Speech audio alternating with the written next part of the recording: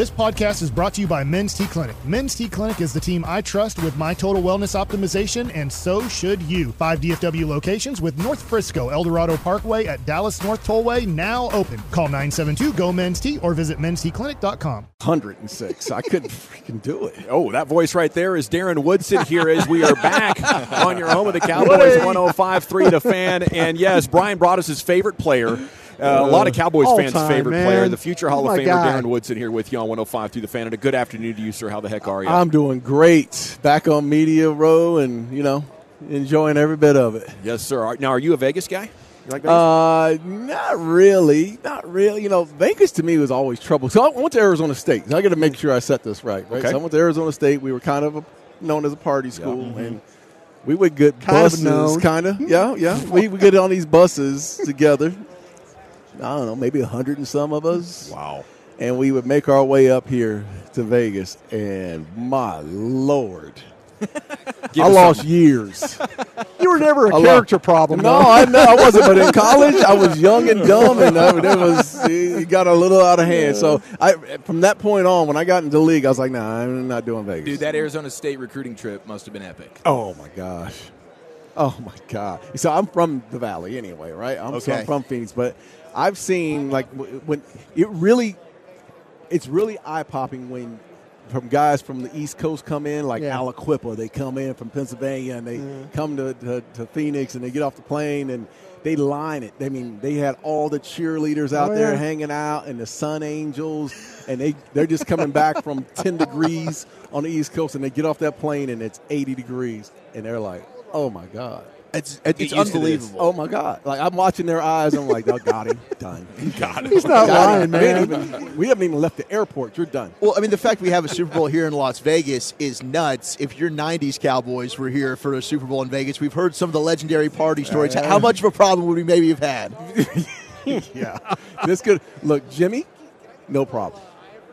Not a problem. He'd keep it on lock. Oh, he's on lock. You better not do something stupid, right? Jimmy would have it on lock. After Jimmy, there would have been a problem. Our 95 team that played at the Super Bowl in Phoenix, we were practicing and guys were showing up in limos. Yeah. To practice. They didn't get on the bus. Yeah. They were showing up in limos to the practice field, and we were just a little bit – I don't know how we won that game, man. I promise you. And, I couldn't imagine having social – because your players were so much better than everybody else. Let me tell you, that's why you won that game. That was a part. But social media would have been a factor for us, too. Yeah. A huge factor. I don't know if we would have lined up if we would have. Good thing there was no social media there. Oh, God. I wouldn't be walking around with these rings. Oh, my goodness. I got to ask you about Mike Zimmer, who you know very, very well. And Zim, I mean, we've kind of been campaigning maybe to try and get this defensive coordinator job. It's out of our hands. But what can you tell us about Zim and the type of coach he is? I'm biased, man. I spent so much time around Zim. I know how much he cares about the game. He's from a background. His father was a coach. His son Adam, who God bless him. God rest his man. Yeah, it's a tough one. But who just passed away, was a coach as well, and it just runs in his blood. It's just this entire season, he's pretty much sat on the sideline, and I can't tell you how many times this year he and I talked about football, like every week. Yeah. Like every week he's calling about so-and-so and this and that, and he's just so engaged in the game that, again, I'm biased by it, but, if you want someone that's going to shock the system, he's not going to be your best friend. He's just not. I mean, he and I became friends after a long time because there was a respect factor that ended up being a friendship, but he's tough, hard-nosed. Some players will not want to play for him because the expectations are going to be harder than they've expected in the last few years. Sure. But he knows the game better than anyone, and he's going to coach hard. And I think that, to me, that's the shock this team needs. Speaking of coaches, how special was it to see Jimmy in the ring this year? That was special. It was special. Look, I don't know who Jimmy is. I honestly don't, because the guy I knew, he just yelled and cussed at me. Like, I was the idiot, right? That's all. Every time I saw him, I was, my name is Idiot, because that's all. I mean, he was so tough on everyone outside of Troy, Emmett, Mike, everybody else. He's coming at you, and he was really, really hard on the players, but he had so many personalities within that locker room that I think the greatest job that he ever did is not so much on the field, but it was the fact that he knew how to push us to play at the levels and get us engaged before the games. And practices were hard as hell, man. I'm talking full padded practice when Broadus and those guys were up in Green Bay just walking around in shorts and all that. We were in full pads. Had to wear a mouthpiece during practice because we hit so much. But that was the mentality. So when we played the game on Sunday, it was like, man, this is a break. This is actually fun. We're looking forward to this right now. Yeah, this is what we're looking forward to. But phenomenal coach, and did a great job of building a staff around him. And that staff went on to be head coaches around the league as It's well. interesting because you bring that up with, Jimmy's going to yell and cuss and scream at you. Yeah. Zim is a guy that's going to shake it up. It seems now you've got a lot of player type of coaches. Yeah. And there's different ways to skin a cat, as Stephen Jones always likes to tell us, right?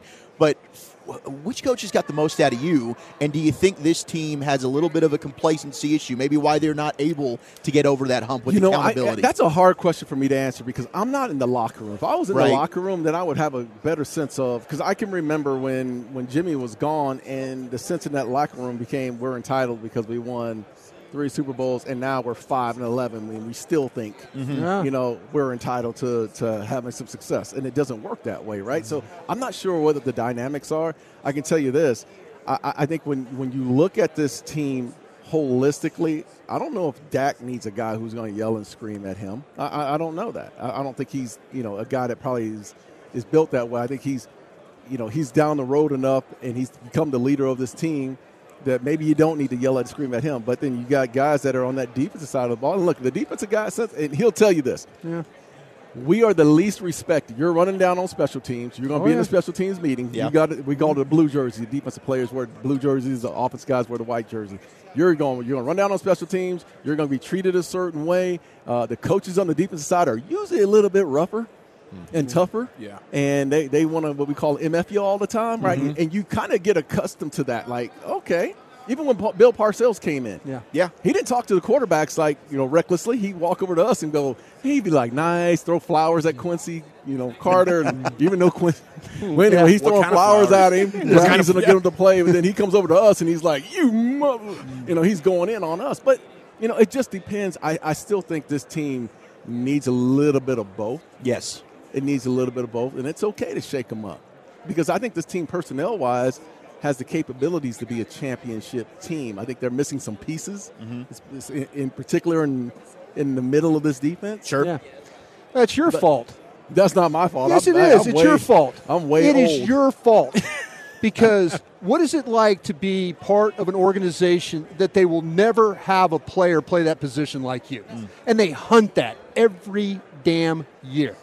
They hunt a guy like you, and there's not a guy like you. I thought that, at the back end of the season, I think the safety play dropped. But early on with Donovan and Curse and those guys, I thought they played well. I thought they played well early on in that season. They don't see it. You know that. Yeah, but, look, hey, that's up to you to say that. For me, I think that the middle of this defense needs to get better. Hands down. And you and I have had these conversations in the past. Like, when your guys up front can play at a high level, and you got a nasty linebacker. The linebacker does not have to be the nicest guy. Yeah. He could be kind of a jerk, and you let him be a jerk. That's the kind of guy that I'm looking for. Somebody that's slobbering on the weekends and, kind of Charles Haley-like. A little crazy. Yeah, a little crazy. I want that guy. I want that guy. Man, could you take me into some of these crazy Jimmy Johnson tough practices? Like, we just talked to Brian Billick the other day. I'm blown away. He's coaching the Baltimore Ravens, one of the greatest defenses ever. They win a Super Bowl. They're not doing any Oklahoma drills in practice at that time. Now, I'm sure you guys are, right? I mean, we got Darren Woodson versus Emmitt Smith in Oklahoma drills? Yeah. Are you freaking kidding me? Well, first of all,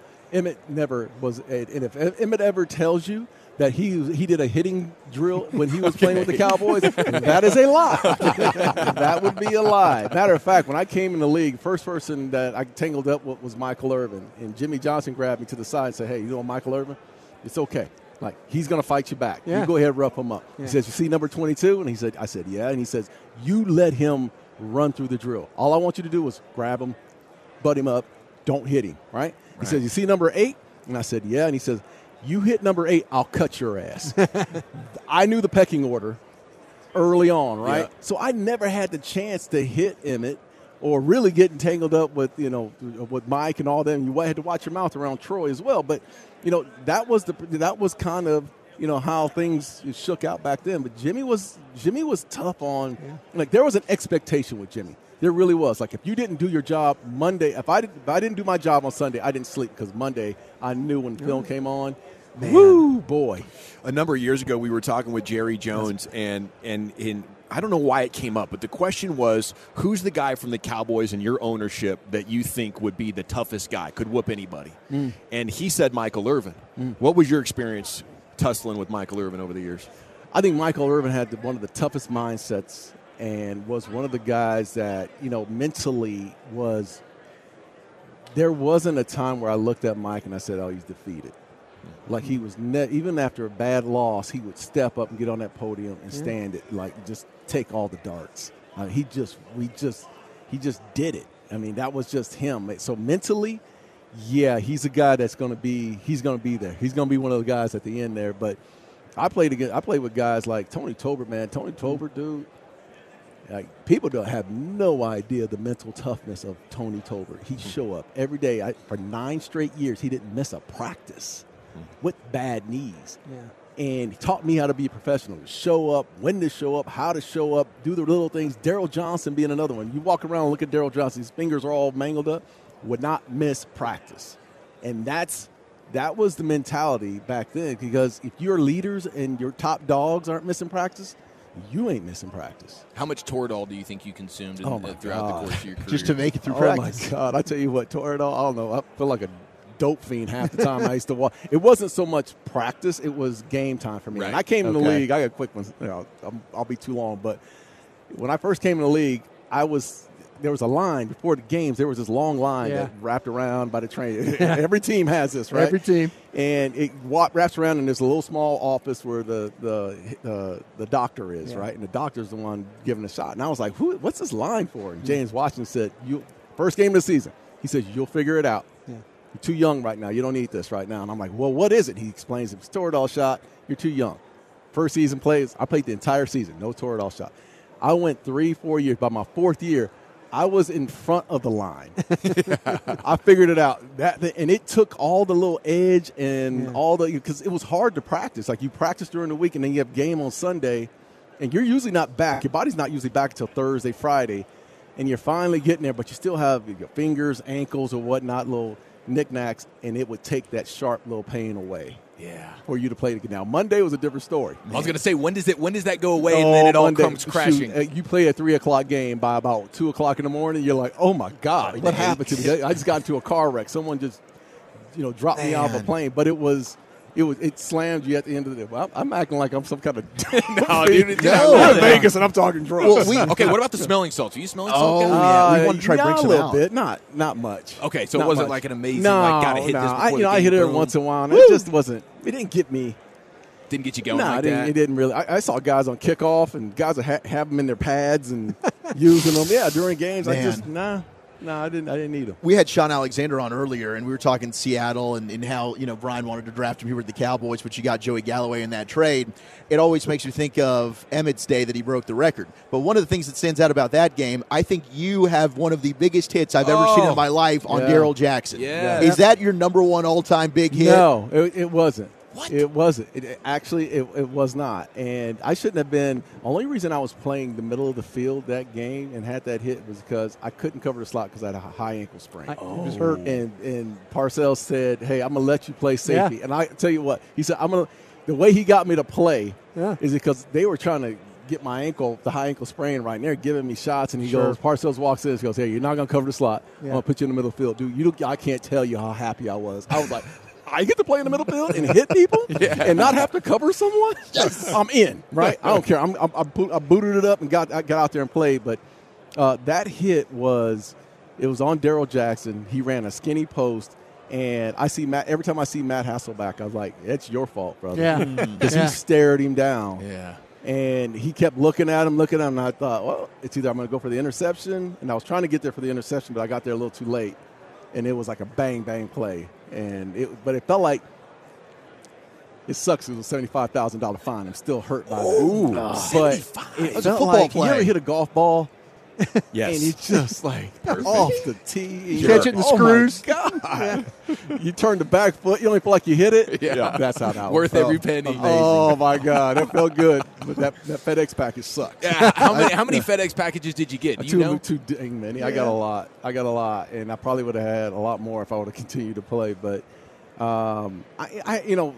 hitting quarterbacks, it was really that my last couple of years is when the rules started to change. And I started to see other guys, like Dawkins and who else? Lynch. Yeah. You guys started to get dinged. But at one point for like 2 weeks, like I had the highest fine, which I was not proud of. And then I think Dawkins came right behind me. Took over of that one. Oh, no, Rodney Harrison hit. Rodney. He hit Jerry Rice in the end zone, and that was the next big fine. So, all right, Darren, not a Vegas guy anymore, but it looks like you're a Choctaw guy. I am a Choctaw guy, man. We were right this 90. Oh, my boy Billy Davis here.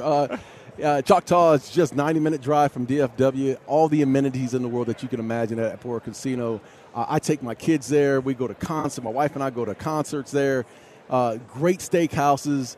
And let me tell you, if you have family, friends, take that 90-minute drive up there and get in that Class A pool, man. It's like a resort-style pool. The partnership is myself, Troy Aikman, Emmett is coming on board today. I think Let's go. And then Pudge Rodriguez. So it's been a really good run for us, and we can't wait to continue to build that relationship. Amazing. It's awesome. No. Great segment for us, man. Thanks for Thank knocking you, it out of the park. Appreciate it. Best of luck to you this week, Thank you. and have a great weekend. Thanks, bro. There he goes, Darren Woodson here with you on your home of the Cowboys, 105.3 The Fan. A special treat we look forward to whenever we get a chance to chat with Woody. Our Radio Row coverage brought to you by Low T Center and Best Buy Windows and Siding, and we're back with more sports here with you. It's the G-Back Nation on The Fan.